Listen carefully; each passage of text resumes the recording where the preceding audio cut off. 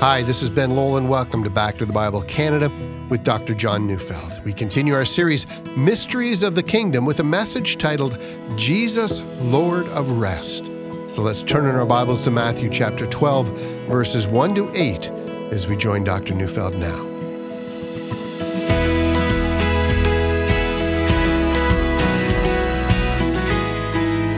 It's an old book now.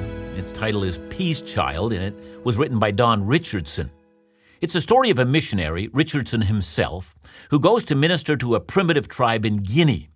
As Richardson first relays the story of the gospel, to his horror, he discovers that they think that Judas is the hero of the story. Well, that's because this tribe, the Sawi tribe, thought that betrayal, when done well, was the highest of all virtues. I mention that because, as you and I know, what's convincing to one group of people, or one individual for that matter, might not be convincing to someone else. Paul mentions that phenomenon in 1 Corinthians 1:22. He says, "For Jews demand signs and Greeks seek wisdom." That's to say, what convinced the Jews was a sign from heaven. But the Greeks would not have found that convincing at all. They thought in terms of reason, philosophical premises, and properly established conclusions. The Jews would not have found that convincing. Now, in the culture I was raised in, apologetics was especially convincing. Show that Jesus was a historical figure, that the Bible is historically authentic, that miracles really do occur. Show the reality and significance of the resurrection, all of that, and you make a convincing case for the truth of the gospel of Jesus. And given the fact that it's true, how then should we respond? Should you not know then that God makes demands on your life and that you repent of your sins and surrender to Jesus? Now, that was convincing in my day. But now things have changed again. A new generation wants answers to questions about gender identity and sexuality and whether or not the gospel is intolerant. Don't you see, what constitutes proof changes? It shouldn't therefore surprise us when we find, as we come to Matthew 12, that we find a question about Jesus that many people around the world would almost not understand. Well, let me explain. We're studying Matthew 11 to 13, a section in the book of Matthew that I've entitled The Mysteries of the Kingdom of Heaven. The principal issue here is that even though it's apparent that Jesus does some amazing miracles, which include his mastery over nature and his ability to heal diseases and even raise the dead, that many people are not convinced at all. And for one, as we've noticed in Matthew 11, even John the Baptist struggled. I mean, after all, Jesus was surely pouring out the kingdom of heaven, and yet wasn't an essential part of the kingdom of heaven the utter defeat of evil and the overthrowing of wicked governments? And yet John was in prison. And the answer to that was that Jesus makes it plain that his judging of evil would indeed come, but now was the day of mercy in which grace was extended to sinners. And for this reason he makes an offer found in Matthew 11:28. "Come to me, all who labor and are heavy laden, and I will give you rest." So these were remarkable days. The kingdom of heaven had come in the form of mercy, and the days of judgment were deliberately being held back so that the days of mercy could be extended. And Jesus came to offer rest to those who were burdened down. And when we come to Matthew chapter 12, we find a new reason for doubting whether or not Jesus really is the long-expected Messiah, the king and ruler of Israel and of the world. This is what I was talking about when I said that different cultures have different grounds for proof. Well, in order to understand, let's read today's text. And I'm reading Matthew 12, verses 1 to 8. At that time, Jesus went through the grain fields on the Sabbath. His disciples were hungry and began to pluck heads of grain and to eat. And when the Pharisees saw it, they said to him, "Look, your disciples are doing what is not lawful to do on the Sabbath." He said to them, "Have you not read what David did when he was hungry, and those who were with him, how he entered the house of God and ate the bread of the presence, which it was not lawful for him to eat, nor for those who were with him, but only for the priests? Or have you not read in the law how on the Sabbath the priests in the temple profane the Sabbath and are guiltless? I tell you, something greater than the temple is here. And if you had known what this means, I desire mercy and not sacrifice, you would not have condemned the guiltless, for the Son of Man is Lord of the Sabbath." Now, in order to understand this text, it's important to understand the three most important and distinctive marks of the Jewish life. That is to say, practically, what did it mean to be a Jew at the time of Jesus? And the answer is that circumcision of all Jewish males and strict observance to the Old Testament dietary laws and observance of the Sabbath, these were central to what it meant to be a Jew. And so if a man who did miracles and announced that the kingdom of heaven was breaking in, well, all that was fine, but if he broke the Sabbath, he is to be disqualified immediately. Again, to the modern mind, that just seems nonsensical. I mean, I live in a world where the stores are open 7 days a week. I live in a world where we hear of someone who works 7 days a week, and we tend to think of an aggressive entrepreneur, someone who does what needs to be done to get ahead and is making the sacrifices that are necessary to grow his or her business. It doesn't occur to most North Americans that how we treat 1 day a week has anything at all to do with morality or authenticity. But of course, Sabbath keeping is a part of the Ten Commandments. That is to say, in the Bible, it's a part of God's top 10 list of grievous sins against heaven. And so if you're a Sabbath breaker, you show yourself to be a man or woman without God. And if the supposed king breaks the Sabbath, he's not of God, no matter how many miracles he does. And furthermore, and this is where Matthew ties concepts together for us, hasn't Jesus just made an offer? He has said, "Come to me, everyone who is weary and burdened and overworked and sin-oppressed, and this is what I promise you, rest." But if he's violating God's pattern for rest, what are we to make of all of that? Well then, isn't he just a hypocrite? And if you think about it, you're going to see that the question of rest is not simply a question for ancient Jews who lived during the time of Jesus. Isn't it our issue as well? I mean, when one considers the rates of depression and hypertension and stress and sleeplessness that are rampant in our society, wouldn't you agree with me that the promise that Jesus gives to provide us rest for our souls, that's no minor thing. Rest for our souls, my oh my, what a valuable commodity. Is it possible then that the kingdom of heaven in this era of mercy would not only provide us with miracles and healings, but rest? How sweet does that sound? It's an amazing commodity. It's the offer of the great King, the Messiah. He's making to all who would believe, and don't you just want that? And so when the Pharisees come and they find Jesus and his disciples in a grain field on the Sabbath and find them picking heads of grain, aren't they right to challenge him? I hope you see how significant that moment was. Now, before we move on, a bit of explanation is required. I mean, please notice that, at least in our culture, if you walk through someone's grain field or their orchard or their vineyard or through a field growing vegetables and just help yourself, that would be considered theft. But not in ancient Israel. Listen to Deuteronomy 23, verses 24 and 25. The law said, "If you go into your neighbor's vineyard, you may eat your fill of grapes, as many as you wish, but you shall not put any in your bag. If you go into your neighbor's standing grain, you may pluck the ears with your hand, but you shall not put a sickle to your neighbor's standing grain." Indeed, Israel had a law. Farmers were not to harvest their fields up to the edges of their property. That was to be left for the poor and for sojourners who were journeying through Israel. The idea behind that was that since the land was God's, and since the land overflows with blessing, then is it not true that one has to bless others out of the bounty that God has provided for you? Don't you see? This way of treating the land and of the grain harvest was a way of showing God's grace to those who needed it. And so Jesus and his disciples, they're hungry. I take it that doesn't mean that they were, as we might call it today, just, simply being peckish. That is, just looking for a snack between meals. No. Since they had left everything to follow Jesus, I'm assuming now that their hunger was real. And so they did that which the law allowed. Or did they? Because it was Sabbath. It was a day when all work, and that included the work of stripping grain from the stalks, was to cease. Wait another day and get your grain then. But instead of waiting, out of their hunger, they can't hold back. And the Pharisees, and here Matthew doesn't explain to us how this came to be, but they're watching. That is to say, the grain field must have been just outside of a village, and the disciples aren't hiding what they're doing on this Sabbath. So the Pharisees say, this is exactly why we won't believe in you, and we won't believe your promises either. It's not that we deny that you're doing an outstanding group of miracles, but that does require an explanation, sure enough. But whatever the explanation we come up with, we don't believe that you're the great king after all, because you, sir, are a lawbreaker.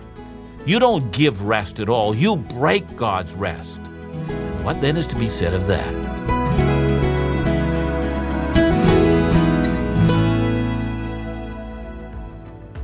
How will you begin 2019?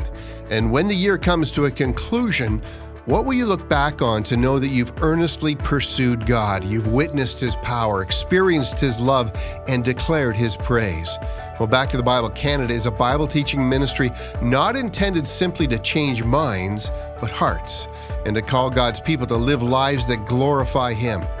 This new year, we continue to search out God's will and purpose, to embrace new opportunities for declaring His word of truth, and freely share Bible teaching resources that engage the mind, heart, and spirit.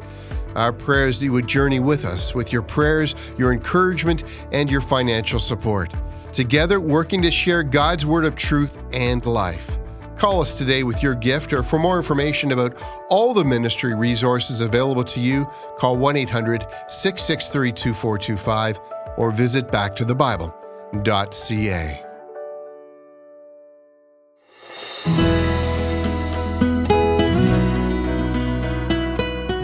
I've noticed that the Bible really does answer most of our serious questions.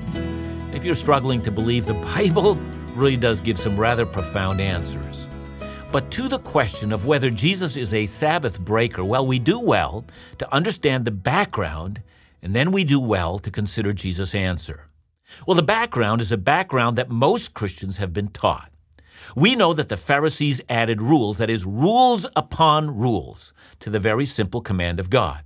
As a matter of fact, the biblical rules around Sabbath are actually, they're quite simple. Refrain from work on the Sabbath and take the time to worship God. That's it. But the Pharisees were interested in defining what constituted work, and in their mind, one needed to know how far one could walk on the Sabbath, and so on. Indeed, the Talmud identifies 39 categories of prohibitions for the Sabbath. And for our purposes, reaping grain, that was prohibited. And so here was proof positive. Jesus can't be the king. He's reaping on the Sabbath. Now remember, I began by saying that what constitutes proof varies from culture to culture. But here it's more.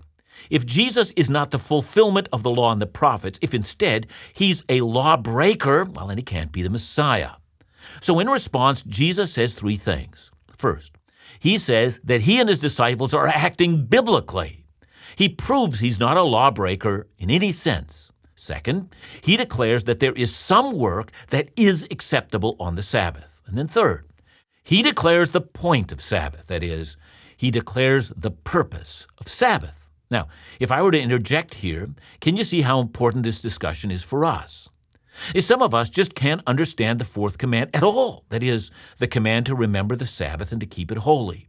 Now, some of us really have become 7-day-a-week people in which no day is set aside for rest and for worship.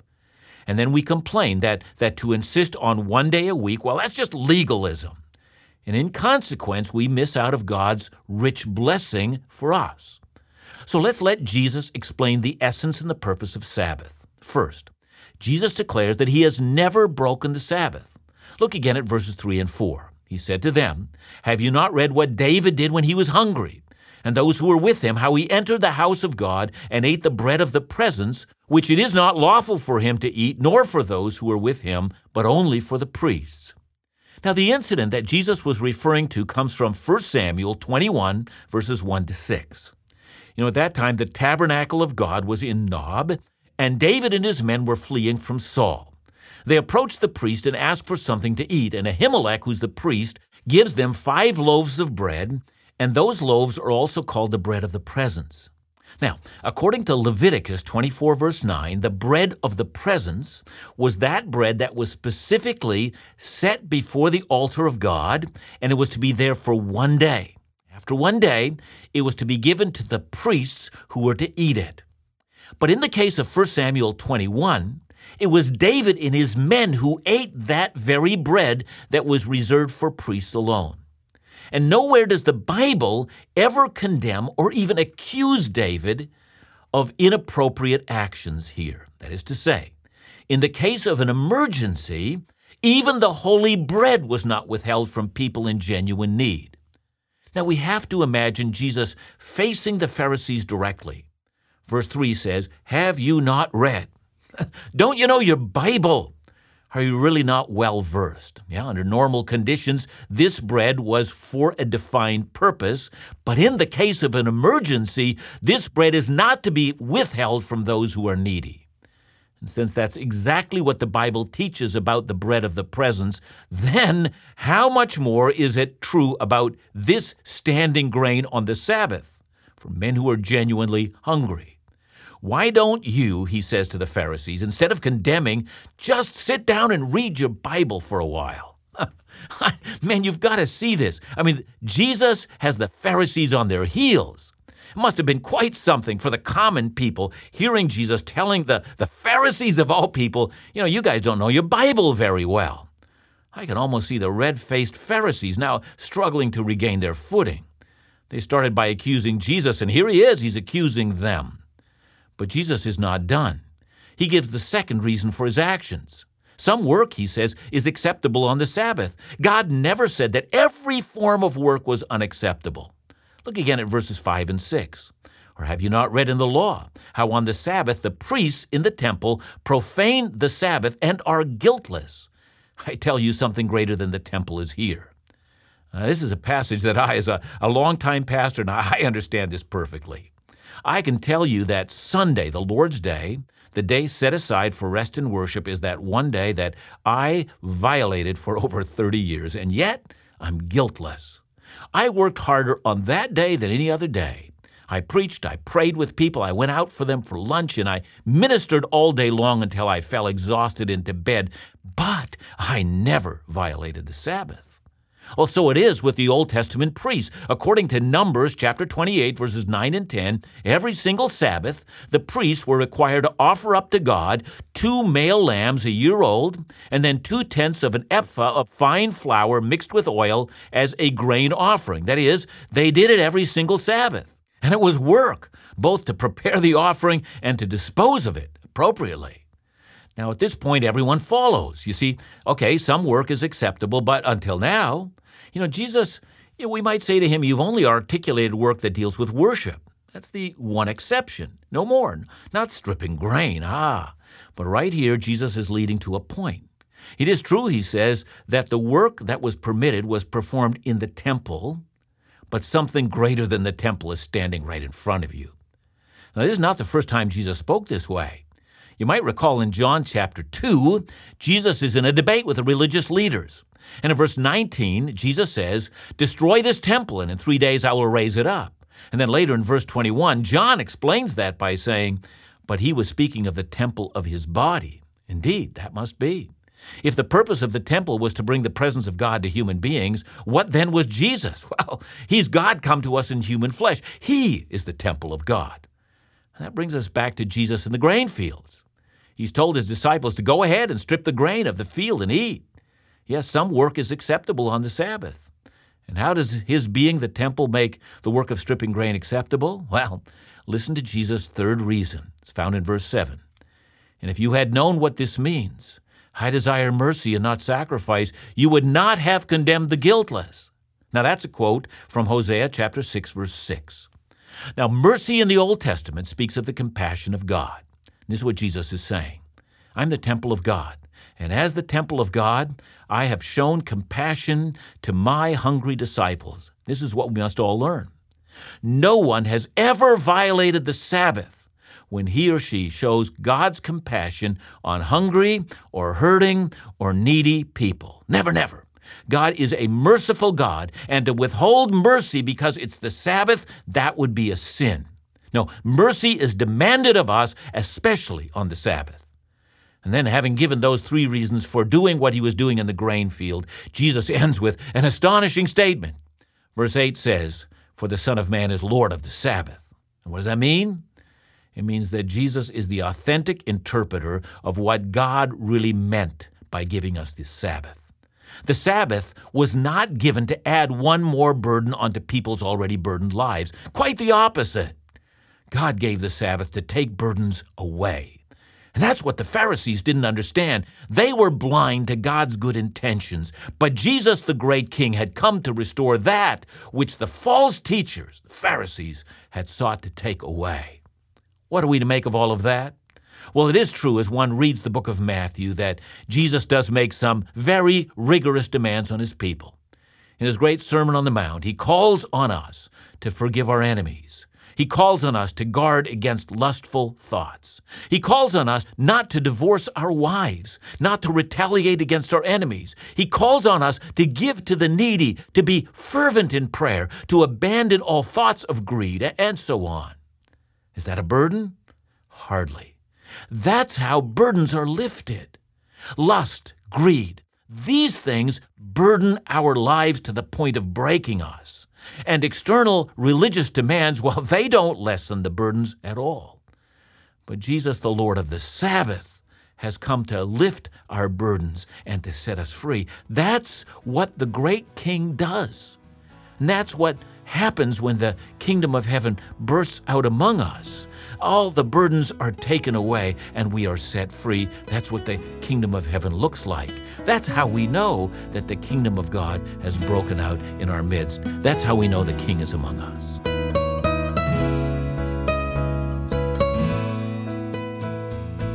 John, a personal question comes to mind because I think a lot of us have lost our way in respect to the Sabbath. How do you claim the Sabbath for yourself?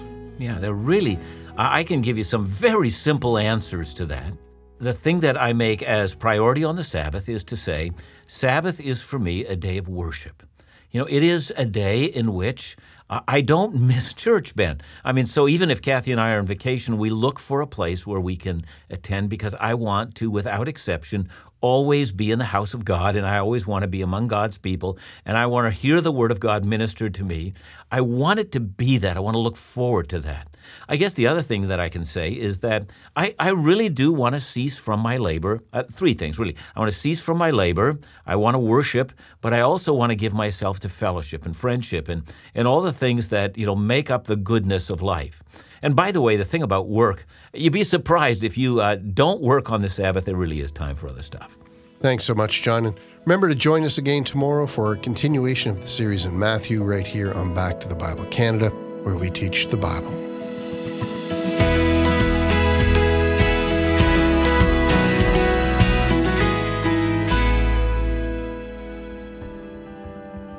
What headlines are capturing your attention? The stock market, international unrest, politics, violence?